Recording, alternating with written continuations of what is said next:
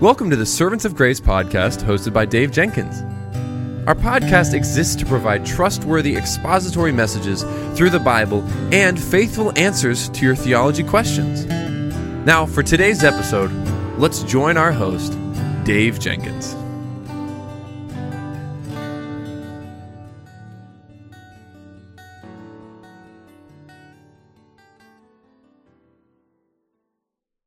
Welcome back to the Servants of Grace Theology segment. On today's episode, a listener writes in and they have a great question. What is sovereign grace? What a fantastic question. See, the sovereignty of God means that the total control of all things past, present, and future. It also highlights how nothing is beyond the control and the knowledge of God. Everything in the universe is allowed by the Lord to achieve His purpose according to His timing and to His will. See, the Lord is the only absolute and omnipotent ruler of the universe. He's sovereign in creation, in providence, and redemption. The grace of God is the unmerited favor of God who has not earned it. You see, the grace of God in Scripture is towards those who belong to Him and to those who reject Him. Mary found grace in the eyes of the Lord who bestowed it upon her privilege of bearing the Savior of humanity. Mary was a godly woman, but she could do nothing to make herself worthy of such a blessing. Mary was the recipient of God's grace. The Lord sovereignly chose Mary to be Jesus' mother, and the Apostle Paul admits he was a servant of the grace of God, and it was by the grace of God he labored effectively for the cause of the Lord Jesus. By the sovereign grace of God, the Lord saved Paul on the Damascus road, and by sovereign grace showered Paul with the blessing of His grace. And Christians benefit today from the grace of God that saves them. This salvation and the position of the people of God are by grace alone, through faith alone, in Christ alone. Even those who reject the Lord receive the common grace of God, because every breath is given to them by the Lord. Matthew 5:45 says, "So that you may be sons of your Father who is in heaven. For He makes His sun rise on the evil and on the good, and sends rain on the just and the unjust." The atheist enjoys God's sovereign grace through the beauty of the creation and the provision of clothing, food, and housing. The Lord doesn't owe us anything, clothing, food, or even housing, but He sovereignly provides them to exhibit the grace of God towards those who trust in Christ alone and to those who reject Jesus. The book of Romans is an excellent example of the sovereign grace of God. The grace of God, according to Romans 4:16, makes Jew and Gentile co-heirs of the kingdom of God with faithful Abraham. And further, the grace of God establishes peace between the Lord and sinners who are His enemies. According to Paul, the grace of God is stronger than the forces of sin and brings genuine and lasting freedom from sin's dominion. You see, God's grace equips the people of God with spiritual gifts to serve the local church. The grace of God ultimately will conquer death and is the harbinger of eternal life to all who receive it. It is the grace of God that reaches back before the creation of time without respect to any human merit and chooses people for salvation in Jesus. The sovereign grace of God shows that salvation is owed all to the grace of God. It's not only the focus of Romans, but all of Paul's epistles. Paul begins Philippians in Philippians 1:6 saying, "And I am sure of this, that He who began a good work in you will bring it to completion at the day of Jesus Christ." You see, Paul's focus here is on how he gives thanks to God for the doctrines of grace and is moved to joy whenever he thinks of how God's grace draws people to Jesus. And this is important, it's significant, because it focuses on how focused on Jesus Paul is. If a man had begun the work of salvation and continue it or had to complete it, Paul's praise to God would be muted.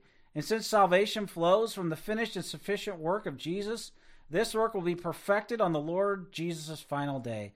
And all of this is the praise and the glory of the triune God. By clinging to the grace of God like Paul, every Christian can be joyful who victoriously confesses the truth of Romans 8:31. What then shall we say to these things? If God is for us, who can be against us? See, the grace of God does the following things in the life of people who are drawn to Jesus. Grace calls sinners. Grace regenerates sinners. The grace of God justifies sinners. The grace of God sanctifies the people of God. The grace of God preserves the people of God. Every Christian needs grace for forgiveness to help them, lead them to God, to return to God when they sin, to heal their broken hearts, to strengthen them in times of trouble or spiritual warfare. You see, by sovereign grace, every person can have a saving relationship with Jesus. By the grace of God, are sinners called to conversion, to holiness, to service, and suffering. The sovereign grace of God crushes the pride of the people of God, humbles them before the face of God. By nature, all people rebel against sovereign grace. But you see, the Lord knows how to break men of their rebellion and make them friends of the sovereign grace of God. And when the Lord teaches sinners they are depraved to the core, then sovereign grace becomes the most encouraging doctrine imaginable. You see, from election to glorification, sovereign grace reigns. John 1:16 speaks of grace for grace, which focuses on how grace follows grace in our lives. God's grace is how the Lord Jesus saves. God's grace is amazing because it's the divine provision provided to sinners in the finished and sufficient work of the Lord Jesus. And it's also the driving engine that manifests itself in calling, election, and regeneration. You see, the grace of God enables sinners to embrace Him, that they might live, they might suffer, and even die for His sake, and be preserved into eternity for the Lord. Reformed theology rightly stresses the sovereign grace of God, for without grace, everyone would be totally lost. Salvation is all of grace, and it's all of the Lord. Only the sovereign grace of God can capture and transform sinners by the power of the Word of God and the Holy Spirit. In His ministry, Jesus did not withhold preaching the sovereign grace of God. Whether the Lord Jesus was in the remote places of Galilee or Jerusalem to His disciples or with the unconverted multitudes, Jesus preached the sovereignty of God wherever He went. These grace-magnifying truths were a tool of the Lord Jesus in evangelizing unbelievers and encouraging disciples. And Jesus taught that the Father chose the elect in eternity past and then entrusted those who were His to God the Father. And Christ explained He laid down His life for the sheep, and all of them would be drawn irresistibly to believe upon the Lord Jesus. Not one of the elect will perish, for all the elect of the Lord will be preserved and secured through all ages of redemptive history.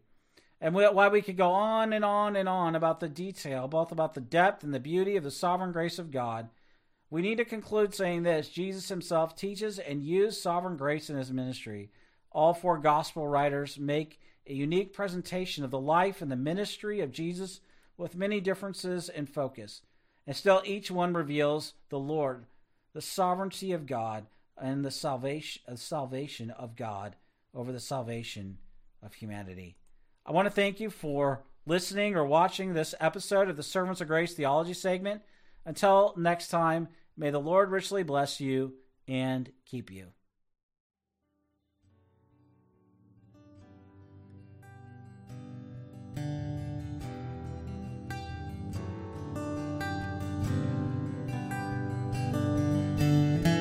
Thank you for listening to the Servants of Grace podcast today.